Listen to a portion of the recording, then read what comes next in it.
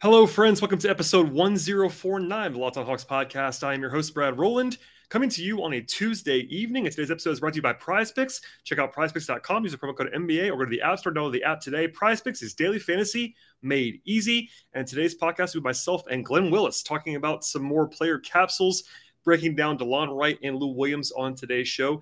We're plugging through these. Glenn's been kind enough to join me for all of these so far, talking about all kinds of different players on the roster and getting into some real depth on the key pieces of the Hawks. In addition, in recent days, I was joined by Kevin Chouinard last week for sort of a State of the Hawks kind of discussion for about an hour. Kevin is very smart on the State of the Hawks, as always. Andrew Kelly's been on the show recently as well with some NBA draft coverage, as well as some fake trades and some free agency stuff. I've had wall-to-wall coverage already on the draft, and there's more to come. In fact, I've already recorded podcasts with both Ricky O'Donnell and Ben Pfeiffer. They'll be going up in the near future, and that's always fun to talk to those guys about the NBA draft. And the draft is now looming as June is basically here as I record this, so plenty to get into. In terms of actual news in the last few days, I've been traveling, and it's really been a sort of a hectic 2-week period last week and then this coming week for me. So my apologies on sort of the pre-recorded elements of these podcasts, but not a whole lot going on for the Hawks other than draft workouts. And of course, the rumor mill is not really churning just yet. More of the online fake trade rumor mill as always, but the Hawks have been still doing those pre-draft workouts. I will always stress the guys coming in for workouts don't really mean anything in terms of who they're going to be wanting to draft or who they're actually interested in. But there have been some pretty interesting names coming through Atlanta in recent days. Malachi Branham of Ohio State, Kendall Brown of Baylor, Bryce McGowan of Nebraska, Josh Minot of Memphis, and others coming already this week. Already had Tari Eason last week and Jalen Williams earlier in May. Marjon Beauchamp came in today, actually on Tuesday. So plenty of guys that are interesting first-round candidates, top 30-ish guys for a lot of different people. And that'll be discussed more in the coming days as well. At any rate, today's show, once again, is myself and Glenn talking about DeLon Wright and Lou Williams. You'll hear the intro, and I'll be back with Glenn Willis. And please subscribe to the podcast. Please tell a friend about the show. We'll be right back with the full podcast talking about the 2 backup point guards for this year's team. You are Locked On Hawks, your daily Atlanta Hawks podcast. Part of the Locked On Podcast Network. Your team every day.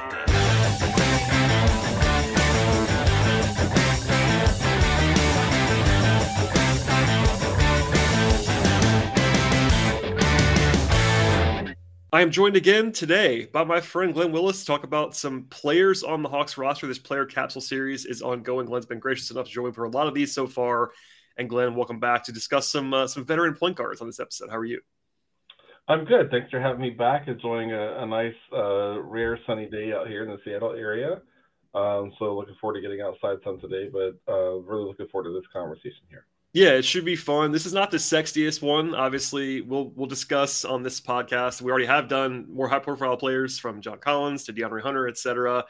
This is going to be the backup point guards, so not Trae Young. We'll save Trae Young for later on this episode. But Lou Williams will be brief probably on some level because he's probably going to retire or at least be something somewhere else after this season. And then we'll get into DeLon Wright in a moment, who, of course, is a personal favorite of mine, famously. And I know you enjoy DeLon's work quite a bit as well.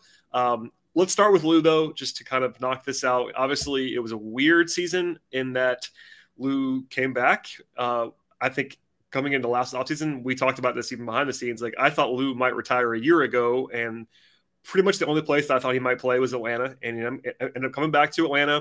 He was, for most of the season, was the backup point guard. Kind of famously, there was this discussion about Lou versus DeLon in some respects and how DeLon was kind of in and out of rotation. Lou ended up kind of falling out of the rotation at the end of the season. And there was an injury there, but also I'm not sure if they were in a rush to bring him back. There was kind of this weird dynamic there as well. But overall, I think it's fair to say Lou was not particularly effective for the most part. I will say, so I don't forget to do this, he was actually pretty good in January. He had a very nice 2-week stretch after he came back from a long absence. I'm not sure if he just had more juice, more energy or what, but he was actually pretty good in January. But the rest of the season, it was not particularly great. Career worst numbers almost across the board. Field goal percentage, true shooting, 2-point percentage, assists per game. All of those numbers were way, way down. Part of that's just playing time, but also he just wasn't particularly effective. So I'll open it up to you. What do you make of Lou? And obviously, I think it's going to be the end of the line either for Lou in Atlanta or Lou overall in the NBA. But, I guess moving forward, we can sort of touch on that as well. Yeah, I mean, a good veteran to have around, especially when I guess Solo had to go out in that trade to kind of make that work and all that sort of stuff. But Did Solo go on a trade or he got out from No, Faluna? he was in the Cam trade. Yeah, they had. Okay. I'm not sure they had to, but they wanted to create the roster spot because Right. Solo was out for the season and all Yeah. that stuff. Yeah. Thanks for clarifying that. There It's you like, wait a minute, what is the history over here? Yes. But yeah, that left a kind of an absence that was seemed important the prior season to have kind of that veteran presence there towards the kind of the end of the rotation and maybe for Solo, not always in the rotation. But I mean, I just think he's a guy that's not going to give you, something like 75, 80 games of backup point guard anymore. It's just not. No. It's just not possible. He's not capable of that. I even thought coming into the season that, he might be a guy that plays, 2 games a week and kind of that's about it. And they need to have and I thought DeLon's presence coming in kind of made some sense from that standpoint. And then we'll talk more about DeLon. But I guess I wouldn't be surprised if some team is willing to give Lou $5 million again to come in and be on the very end of their bench and just kind of be that veteran presence. You could kind of see that making some sense.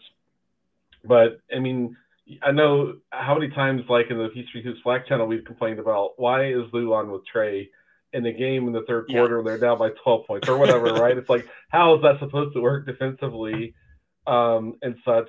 So, I mean, what a career, if this is the end, what a career. I've always liked the phrase. It just seems like since high school, which you had an up close view of a good bit of that, but it's just like a preternatural score. You just get out of bed in the morning knowing how to score the basketball. If there's one thing, if this is the end with the Hawks, that I'm going to take away from this, there's maybe a fair focus is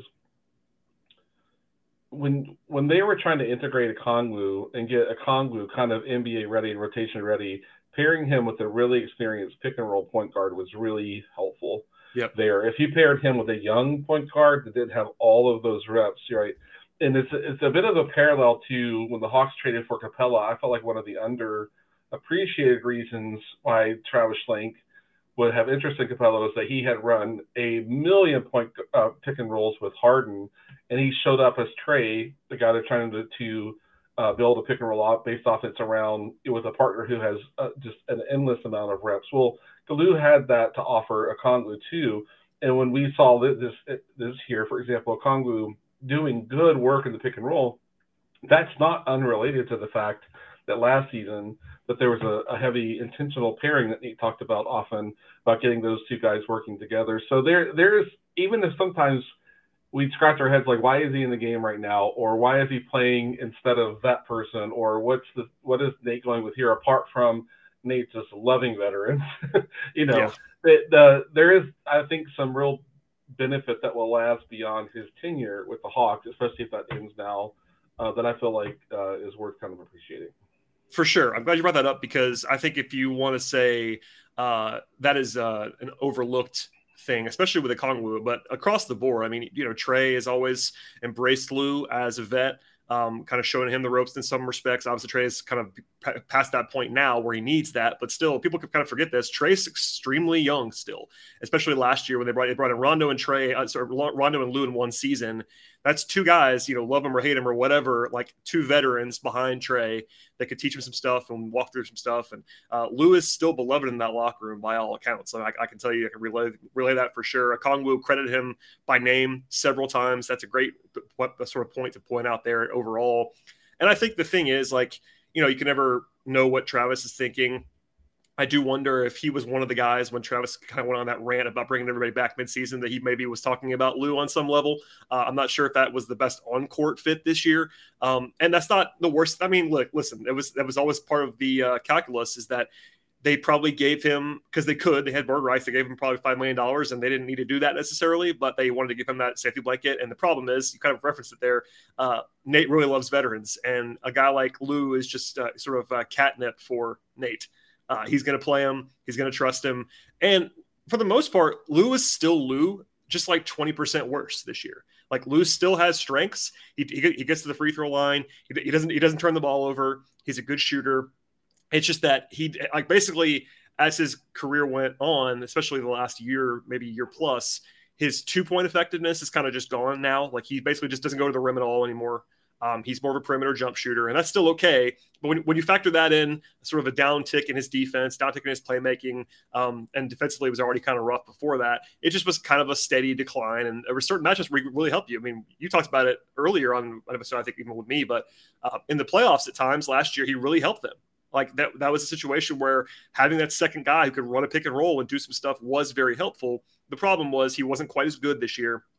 And then, trying to play him with Trey or not, all those dynamics have been talked about ad nauseum.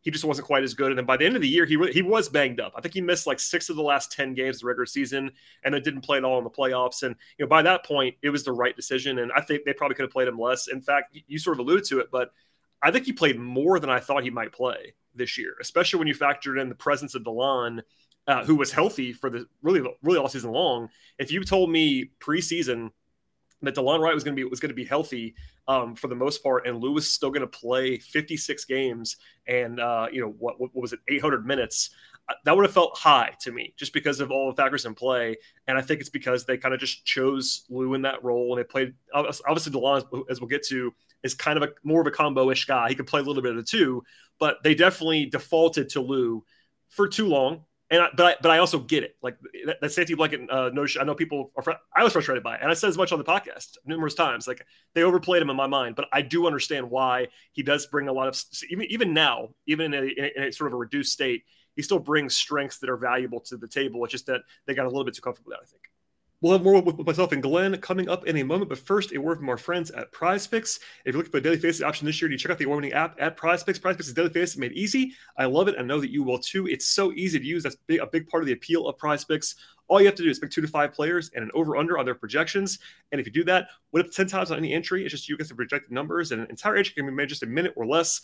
It's just that easy and timely. It's great for people like me that are always in a hurry trying to sort of knock stuff out, and PrizePicks is very convenient through that lens. It's also safe, and they offer fast withdrawal at PrizePicks. They offer props, anything you can think of. That includes points and rebounds, assists, even steals on the basketball side. They have mixed sports entries as well. So if you like MMA or soccer or baseball or hockey, pair it all together and use those skills at the exact same time in the same space at PrizePicks. And for a limited time, there's an exclusive offer for our listeners, and it's actually a no-brainer. $50 for free if your player in your first PrizePicks entry scores even a single point, but you have to use the promo code NBA to get access to that offer. That's right. It's exclusively offered to Locked On fans. Sign up today. Use the promo code NBA. $50 for free if your player in your first entry has even a single point. Check it all out today at PrizePicks. Yeah, and it's interesting when I think about a guy like him at the stage he is. I've been sharing some views, takeaways from the playoffs we're watching, right? Is that, for example, Boston just doesn't have enough ball handling for what they really need to kind of go at to deal with what Miami's kind of throwing at them. But that doesn't mean that you take a guy like Lou and make him necessarily an automatic rotation guy. But especially when Boston's out, like Smart's out with an injury, right? They have to play Peyton Pritchard, who is just a huge liability on defense. And not that Lou would solve that side of it, but just having one more really good ball handler to turn to can help you navigate some really tough minutes. And we saw, in one of the games, Boston versus Miami, Boston had a ton of turnovers. And that's really what kind of determined that specific game. But I've seen, and then sometimes like watching even Dallas play, the workload for Luka is so enormous, and just having another ball handler that you could turn to for even 3 or 4 minutes just to, help with that.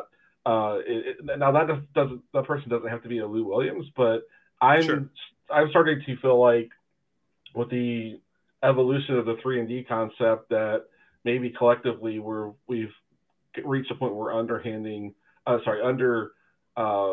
appreciating the value of ball handling, right? And that's what I think sometimes when you look at spot 12, 13, 14, whatever in that range, having another guy who can just help you handle the basketball against real pressure defense can be valuable. And I felt like there were times, in the last two, if we're talking the last 2 seasons, there were times Lou helped close a game just because they needed another ball handler on the court to help during the shot clock, not turn the ball over and such. So, it's if he moves on, I think there's still something to kind of keep an eye on there around how do they replace that value that maybe only shows up in 5 games a year in a regular season, but 5 games can swing that you, can matter. Two or three spots in the standings. So not to belabor that really, really marginal point, but it's something that I think is becoming more obvious as teams that can really ratchet up the defensive pressure are of recent seasons are doing really, really well. And I think that part of the roster matters. Oh yeah, it does. And not to again act like this is gospel, but I think that was part of the reason why Nate was hesitant to just turn over the backup point guard reins to DeLon, is because this roster in particular, it's a lot easier to have DeLon Wright, as much as I love him, as your backup point guard if you have a wing that can handle the ball.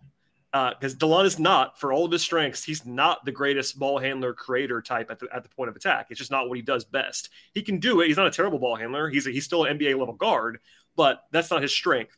And I think if you want to be charitable to not handing it over to DeLon at times, that might be part of it. Like if you're putting him out there with DeAndre Hunter and Kevin Huerter, and yeah, Herter's a pretty decent ball handler, but Hunter's not at this point, as we talked about a lot on this show already, or you playing him with TLC or whoever else. Like there wasn't a lot of ball handling on the wing to help out.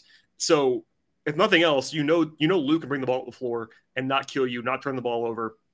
And that it's a pretty low ceiling in some respects, but it's a high floor in terms of just giving him the ball and getting out of the way. So I think that's definitely part of the calculus, and we can talk about that with DeLon as well. But I'm glad you sort of pointed that out. Obviously, looking ahead, if they were to bring DeLon back, and we'll talk about that, maybe that guy is Sharif Cooper.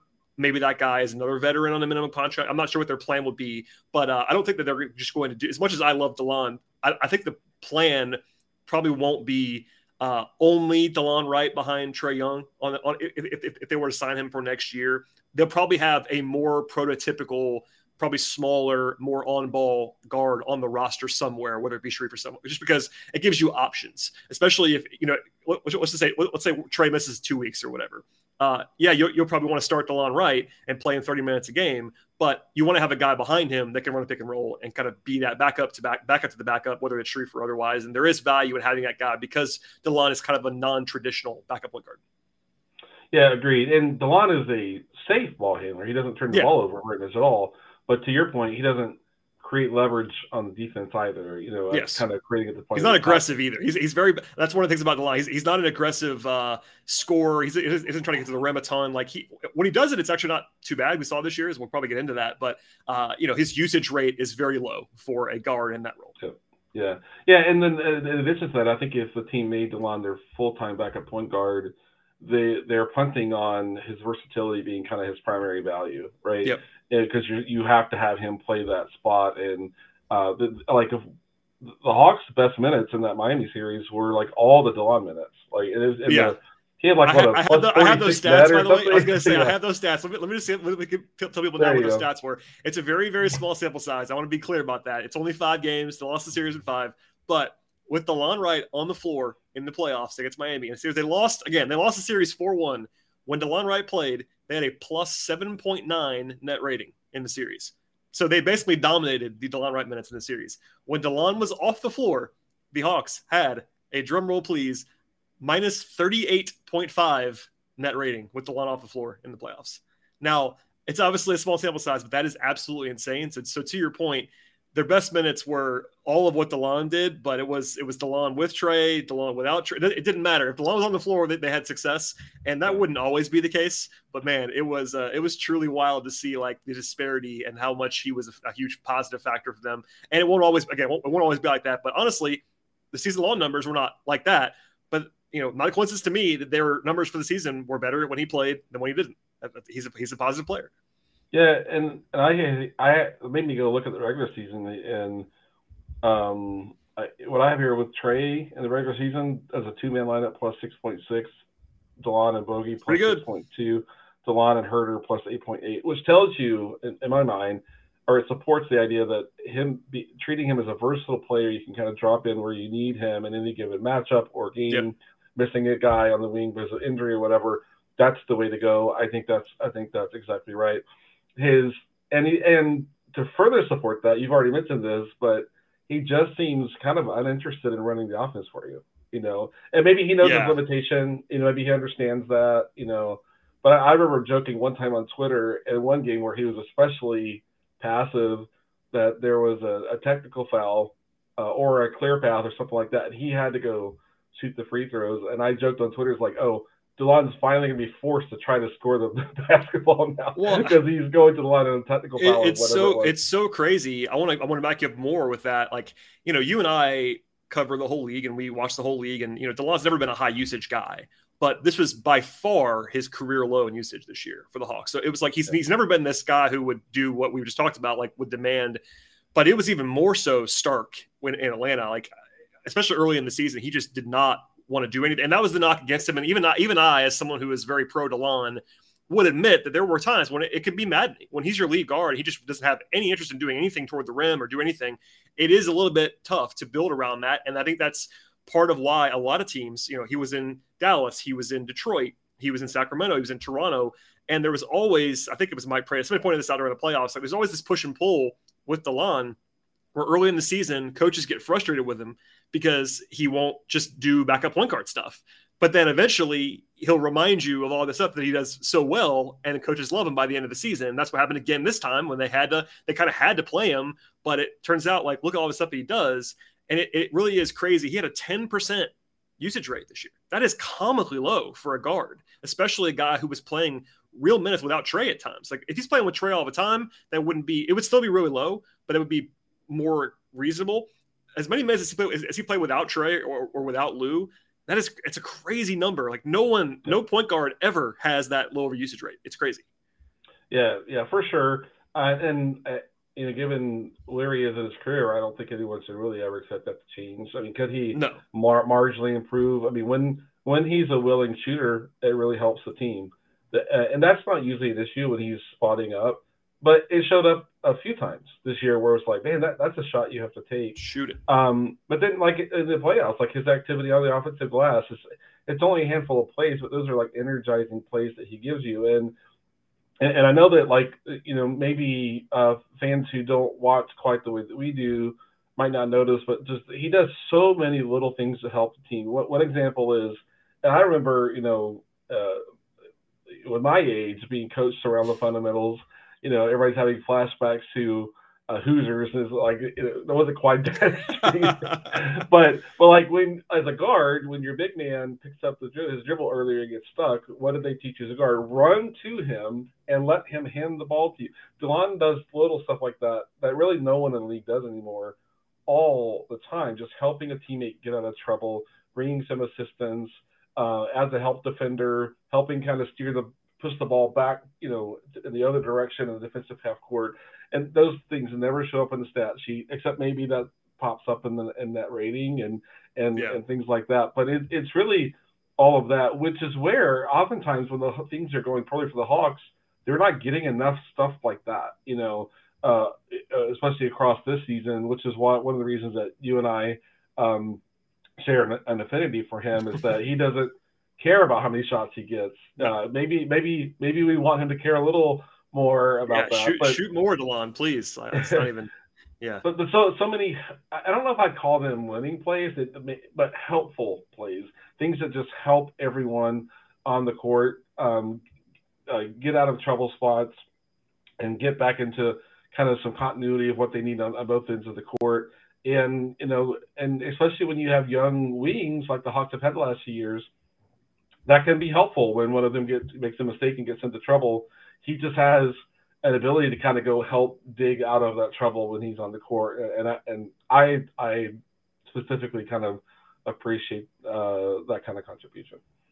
We'll have more with myself and Glenn in a moment, but first, a word from our friends at RockAuto.com. And the Auto World right now has so many makes and models that it's actually impossible to find all of the car parts that you want for your car or your truck at the local chain store or dealership. Instead, you can check out RockAuto.com because even if you actually had those parts at the dealership or at the local place down the street, you actually have to deal with these people behind the counter. They don't want to sell you what they want to sell you. Instead, make it actually easier for you and more convenient for you and also cheaper for you by checking out rockauto.com at home or in your pocket on the go. It's really a much better option overall. And why spend more for the exact same parts at a chain store or dealership when you can actually get the exact same parts for less at rockauto.com? Rockauto.com is a family business. They've been serving customers for more than two decades at this point in time, and RockAuto's prices are reliably low, and they're the same for each and every customer, no matter who you are. They have all the stuff that you possibly could need for your car. That includes brake parts and tail lamps, motor oil, even carpet. And what the website right now is rockauto.com. Check it all out to have everything that you could possibly look for in a car all in one place. And when you get there, write Locked On in the How Did You Hear About Us box so they know we sent you to them. Check it out today at rockauto.com. They have amazing selection,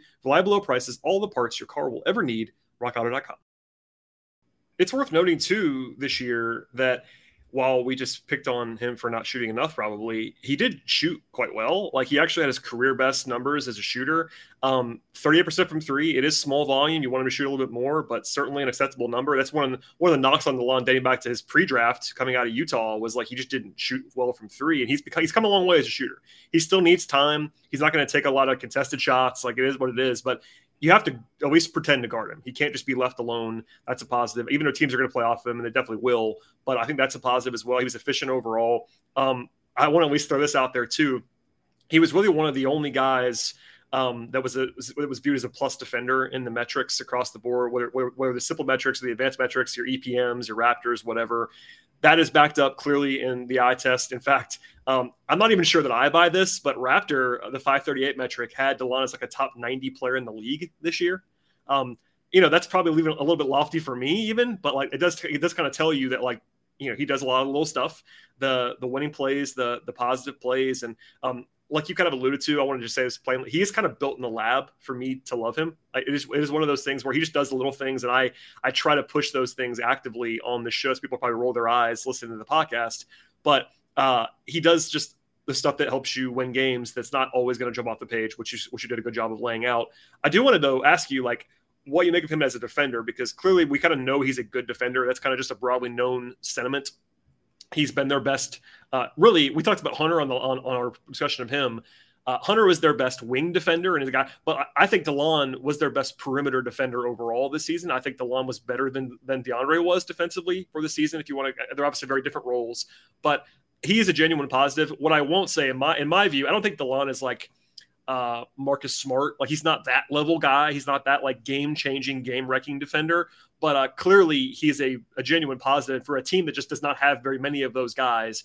I kind of shudder to think what it might have been like defensively at time without DeLon this year, because like he would be the guy they'd throw on point guards or whatever. And I wonder what you make of him defensively, because as we discussed, like maybe bringing him back and they have the bird rights and all that stuff, like they kind of need someone like DeLon if they don't have DeLon.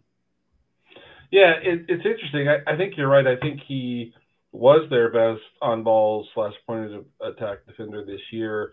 I don't think that's what you want for your roster construction, because to your point, he's not at that level. But what makes it kind of tricky to figure out, like, well, what do you want to do with DeLon is when he's one player away from the ball, he is so disruptive, right? Yep.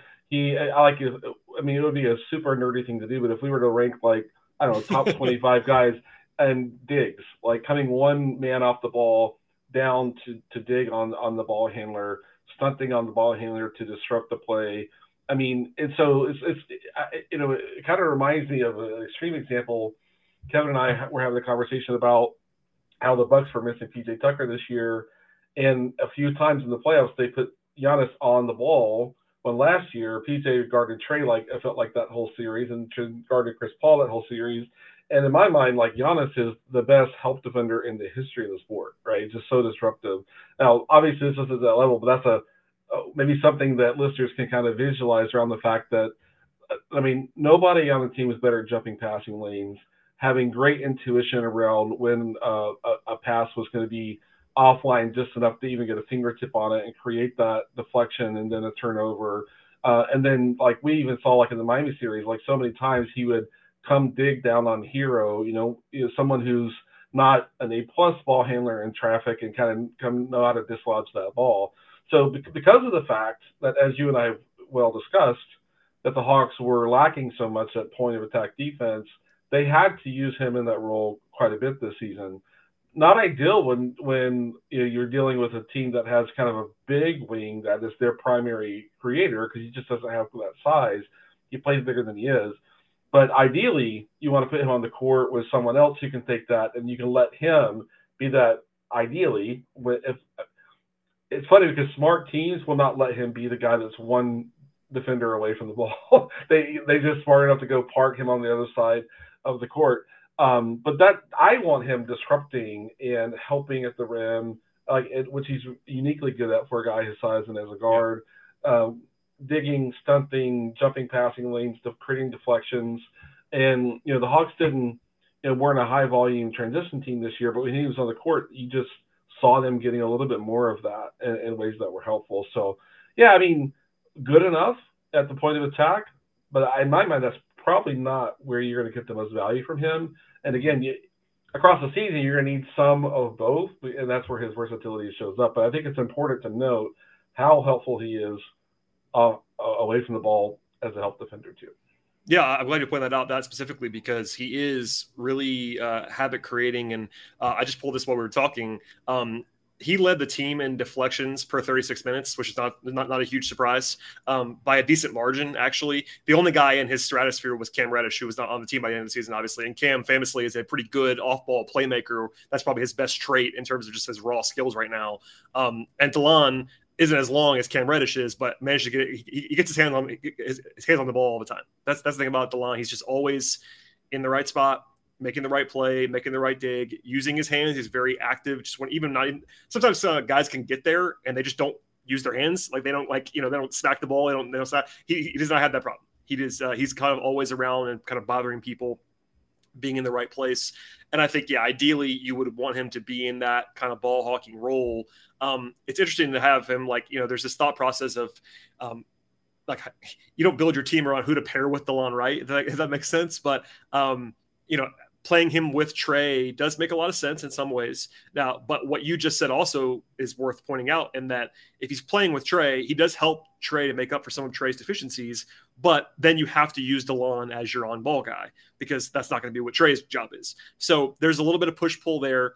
And I do wonder, as we sort of talk about this before we get out of here, let's say, at least for me, the only reason why you would not look to bring DeLon Wright back if you're Tony Ressler and Travis Schlenk is money. That'd be the only reason why you wouldn't, because he's a guy that, as you are always, you love to point this out, and I think you're right about this, is always so much value in having guys that don't care how many shots they get and don't care about how much they play. DeLon Wright wants to play. Obviously, he was frustrated during the season and kind of said as much about his role and not knowing what he was going to, how much he was going to play. And then he was out of rotation famously in March for 2 days or whatever that was. But he's not going to ever give you a problem, if that makes sense. DeLon Wright is a pro. He's 30 years old. He knows the deal.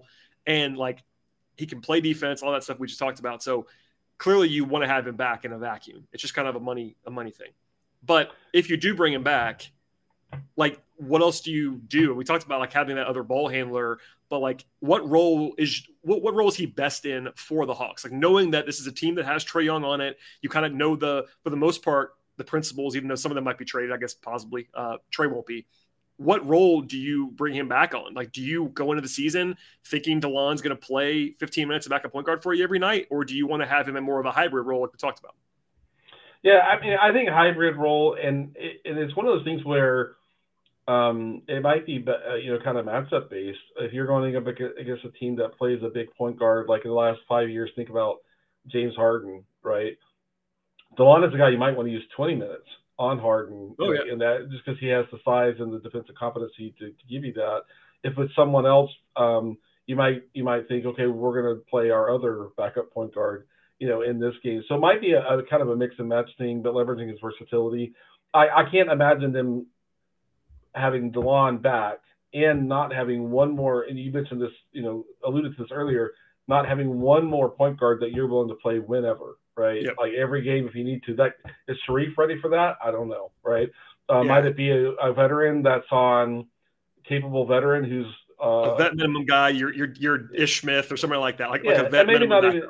Yeah, and maybe not even guaranteed past second week of January when you hope that Sharif is fully ready to kind of carry that role the rest of the season. And so I would have a hard time seeing them bring DeLon back and still not having a guy for at least the first 2.5 months of the season, whatever, that you are willing to play every single game.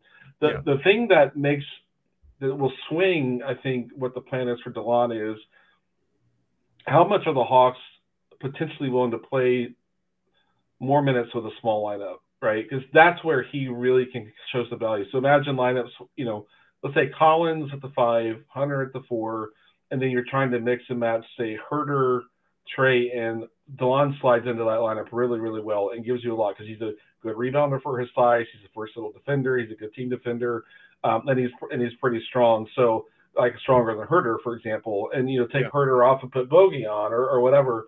And so he gives them the kind of guard / wing depth you need to be able to slide to smaller lineups for longer stretches. And that's where having another point guard that can play while you're using DeLon more as a wing in those smaller lineups makes a big deal. Now, if the Hawks are thinking, we don't want to, it would be a change from what they showed towards the end of this past season when they did tend to kind of play smaller. I mean, we talked about the fact that Gallo was out and JC was out, so they had to slide down to the 4. Does that mean they're interested in that? I don't know. Or was that out of necessity? But if they were like, the way the league is swinging, we've got to be able to put smaller lineups on the court at times to match up or to get what we're looking for or whatever. I think DeLon gives you a ton of versatility from a lineup construction standpoint if he's not kind of cemented as only being able to be your backup point guard because of the way the roster is constructed. So I would stay away from having him be the full-time 18 minutes a game, whatever, backup point guard. I want him freed up to be able to play other positions and in lineups where you can kind of modify what kind of lineup you're trying to put on the court at any given time. So I'd look for the versatility personally. I tend to agree with you, and I think it would be a little bit easier to slot DeLon into that role if you also had a player the Hawks don't have, which is that that 6th, 7th man undersized combo guard scorer type. Like they don't have that guy. A lot of teams have that guy. Obviously at the high end, talk about like your Tyler Heroes or whatever you want to say, but a lot of teams have that 6'3" scoring guard that's not really a point guard. And if you play DeLon with that guy, it actually makes a lot of sense. But the Hawks don't have that guy. They have full-size wings. And, Herder does a little bit of that secondary creation stuff. Bogey can do it. Bogey can do a little bit of that as well. But I do kind of agree with you that, there's a school of thought that I've even heard out there even at times from fans and people that I think are smart. Maybe you just treat DeLon like he's a wing. Like, maybe you just basically just say, all right, DeLon Wright can play point guard for us if we have to. But roster building-wise, DeLon Wright is going to be our 4th wing this year. And I kind of get that too, because he has wing size. He's legitimately 6'5", 6'5", 190, 200 pounds. He's got shooting guard size at minimum. And he's got shooting guard rebounding and he's got shooting guard defense. Like he can play that role. And then also that frees you up to use some capital on backup point guard, whatever that might be, whether it be Sharif or whatever. And also if you get an injury or you get a situation in the matchup where, okay, DeLon, tonight makes sense for you to play some point guard. He can just do that for you, but you don't have to plan on him doing that. So it's a really good thing. That's the thing I want to stress. I think you agree. Like his versatility is a very positive thing. It's also kind of, I'm not sure what the word is, challenging or whatever, to decide what you want to do with it because of the presence of Trey, number one, because Trey's going to play 35 minutes a night and he showed he's your best player, all that stuff. But you kind of have that locked in. You know what Trey does. You know what he can do. And DeLon Wright is not a guy that is good enough that you're going to make decisions about your roster building based on DeLon Wright. So it's almost like this extra piece. And that's interesting because he's going to make some real money. I mean, that's the thing about this. We haven't talked about a lot on this between you and I, is that DeLon was making like $9 million. I think I'll probably make less than that if I had to guess on his next contract, but it won't be the minimum. Like DeLon's going to make some money. So if you're going to pay him, he's going to cost you some money. And then you got to build around that and the luxury tax and all that stuff. I'll be intrigued by it. I don't really know what their plan is. I think by all indications, Nate does not view DeLon as a point guard necessarily. Like he played him there, but kind of reluctantly. That was kind of the elephant in the room through all the jokes about Nate pulling him for the rotation. Like I don't think Nate views DeLon as a point guard. I really don't. I think he thinks that he can play there, and we saw that. But I wonder if they almost go into next season, if they were to bring him back, just kind of viewing him as a wing and like going from there. And I wouldn't mind that because he does a lot of things that we talked about before. He's low usage, but he fits well in a lot of lineups. And then defensively, for all the talk about how much they need to be better on the perimeter, he's the one guy that you knew this year was going to be a good defender on the floor and on the perimeter. So it's like getting rid of that guy actively. I mean, if he leaves to sign a mid-level contract with somebody else, like what you got to throw your hands up. It is what it is. But if they can bring him back at a reasonable rate, you kind of just have to do it and figure it out, I think. Yeah, I mean, I know we may be, pretty well above consensus depending on who you're talking to. Well, we're certainly higher on him than usual. I get that. But I do understand. But like in a vacuum, like giving him like even a whole 4 years at the full MLE, I think that's fine, right? It won't cost that though. I don't think it will cost that. I really don't. I mean, I agree. Unless the team is like, all we have is Emily, and we need exactly that. I mean, I would be shocked if that's what he gets. Like, it shouldn't be that much. I mean, maybe more realistic is like a team might go 2 years at full Emily, not. But this is a spot though. Like, to your point, this is a spot like he's not as good as PJ Tucker. I want to say that out loud, just to be clear. But this is the spot where a lot of teams that are facing tax concerns will try to not pay that guy. Like, he's not good enough to be like a guy you have to sign. And Milwaukee's a good example recently, and they kind of had to squeeze, and it was like, all right, well, we can't pay this much luxury tax, so we have to cut a guy. Maybe he's the casualty for the Hawks this year. That's definitely in play. If Tony wants to stay on, if Tony goes to Travis, no matter what he said publicly, and says, Travis, please do not go over the luxury tax, it's hard to keep DeLon under that circumstances. It really is, because he's going to make more than the minimum. And that's a spot where if you had to, you could squint and be like, all right, we have Trey, we have Herter, like we can't pay you. That's tough though. And if you're a fan, put yourself in the fan shoes, and I try to do that sometimes. Like, you shouldn't accept that. Like, fans should not be like, okay, well, we can't spend the money. No, fans should want to just make your team the best. And if the team is the best, it involves DeLon Wright on the team. I'm not saying he has to be the sixth man, but if he's on your roster is better than if he's not on the team. Yeah, I think he may be like the real swing player in all of this in terms of where they are in relationship to the tax and things like that. Yeah. But I know that I'm not the right person to kind of get in depth to talk about all that stuff. You can do it. It's okay. I have a fine understanding of that stuff, but all of the 88 variations of this or that, I'm not in that depth. But for me, like, let's say they bring DeLon back on 2 years at $7.5 per year, right? 2 years, $15 million, right? Sure. And that has them starting the season over the tax. Like, the real goal is to decide that, okay, for a lot of teams is, by the time we get to the trade deadline, we need to figure out if we're good enough to justify staying over the tax or finding a way to get under. If that's what they do with DeLon, they will have no trouble trading DeLon at the deadline if they're like, oh, we're on track for 47 wins. That's not good enough to be in the tax, so we've got to make some move to get back under. So that we end up being, not a tax team this year, then DeLon is easy to move in a scenario like that, in my view. So my hope is that helps them start the season with DeLon on the roster. Not that I would be rooting to see him traded, but I think if Travis is trying to tell Tony, hey, we can start, at this point and maintain his favorite phrase, maintain our flexibility to get under if our season's not going as well as we want. If I had to guess how I think what their cap sheet's going to look to start the season is, I think it's probably like that. Maybe into the tax with a really realistic path to get back under. And DeLon may be the swing guy. And all he might be. Yeah, we could wrap up this conversation, but I do think that he is a guy that will command some money from someone, but I don't really know how much. I tried to figure this out and talking to people around the league. I think he's going to make less annually than he did on his last contract. That's about all I can say with confidence. It'll be more than the minimum and less than that, which is a pretty big range. That's like from $3 to $8 million. Like, that's a pretty big range for a guy like DeLon Wright. Right. And it just takes one team. And I think a lot of teams will know that he can be a playoff player for you. I'm not saying you don't want to start him. You don't want to play him 30 minutes a night, but there are a lot of playoff teams that we've watched between the two of us this year that could have used DeLon Wright in a lot of different matchups in a lot of different ways. So yeah, I'll be interested to see what they do. And he said he wants to stay. Obviously, players just say that. I don't know if DeLon just actively loves it here and wants to stay. I don't know that to be true. Right. But that's another swing factor too, because he's made some money in his career. Like, he's not a super billionaire guy right now, but he's made some money. So maybe he wants to stay for $1 million less in Atlanta. I don't know what that's going to look like.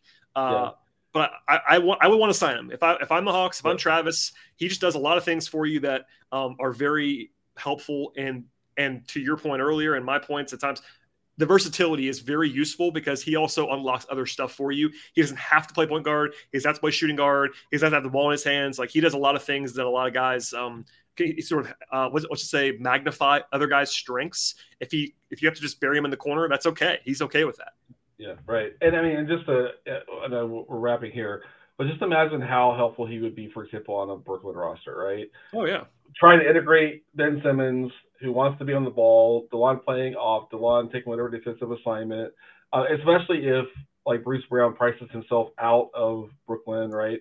Future Hawk Bruce Brown. Everybody wants Bruce Brown now in the Hawks. So. Everybody, yeah.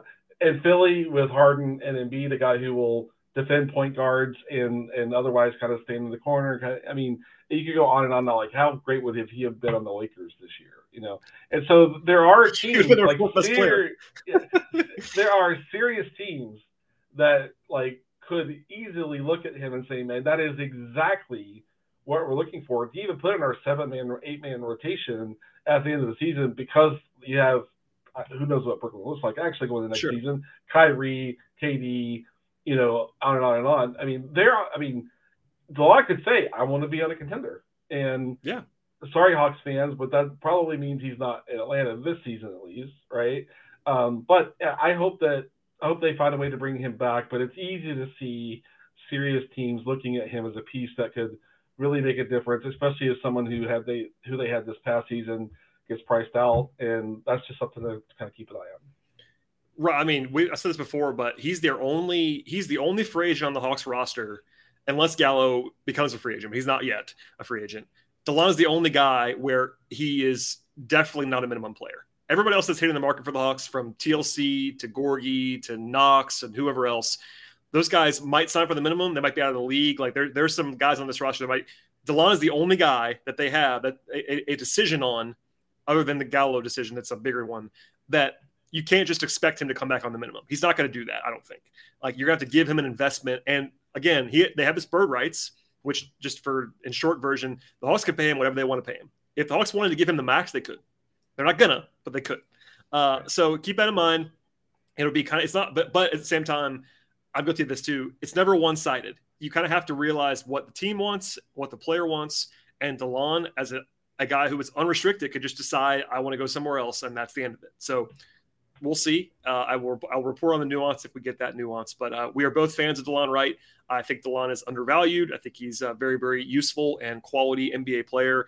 We've done a decent job, I think, conveying that on this podcast. But hopefully, if you have more questions, you can direct them at Glenn. I've talked about DeLon a lot, but you can just ask Glenn all your DeLon Wright questions from this point forward. I can confirm all of Brad's observations and views on DeLon Wright. Well, thank you, Glenn, for another time on this podcast. Please plug what you got going on. If people are watching on YouTube, you can already see your Twitter handle on the screen. YouTube is a very nice platform for that. But for everybody else that's just listening to the podcast, where can they find your work? Yeah, we're shifting into draft coverage at P3 Hoops. I'll be helping out with that. I'm enjoying having a little time now that there aren't 3 games a night to dig into this draft class some. So hopefully in about 3 weeks' time, I'll have my arms around that. So P3 Hoops, follow our work there at Willis_Glenn on Twitter. And then 18 on 29, Kevin and I are still kind of working as we get closer to the draft. I'm sure we'll have some more episodes kind of focused around what the Hawks might be looking to do from a draft standpoint. So that's where you can catch basically all my content. Check out 18 on 29, check out Peachtree Hoops, check out all of Glenn's work. It is fantastic, and I do appreciate all the time. Again, on this show, Glenn, as for everyone else, please subscribe to this podcast. Follow us on Twitter at Locked On Hawks. Check us out on Apple Podcasts, Spotify, YouTube. Follow me if you'd like to. I usually tweet random stuff every once in a while about basketball and baseball and other sports. But thanks so much, everybody, and we'll see you all next time.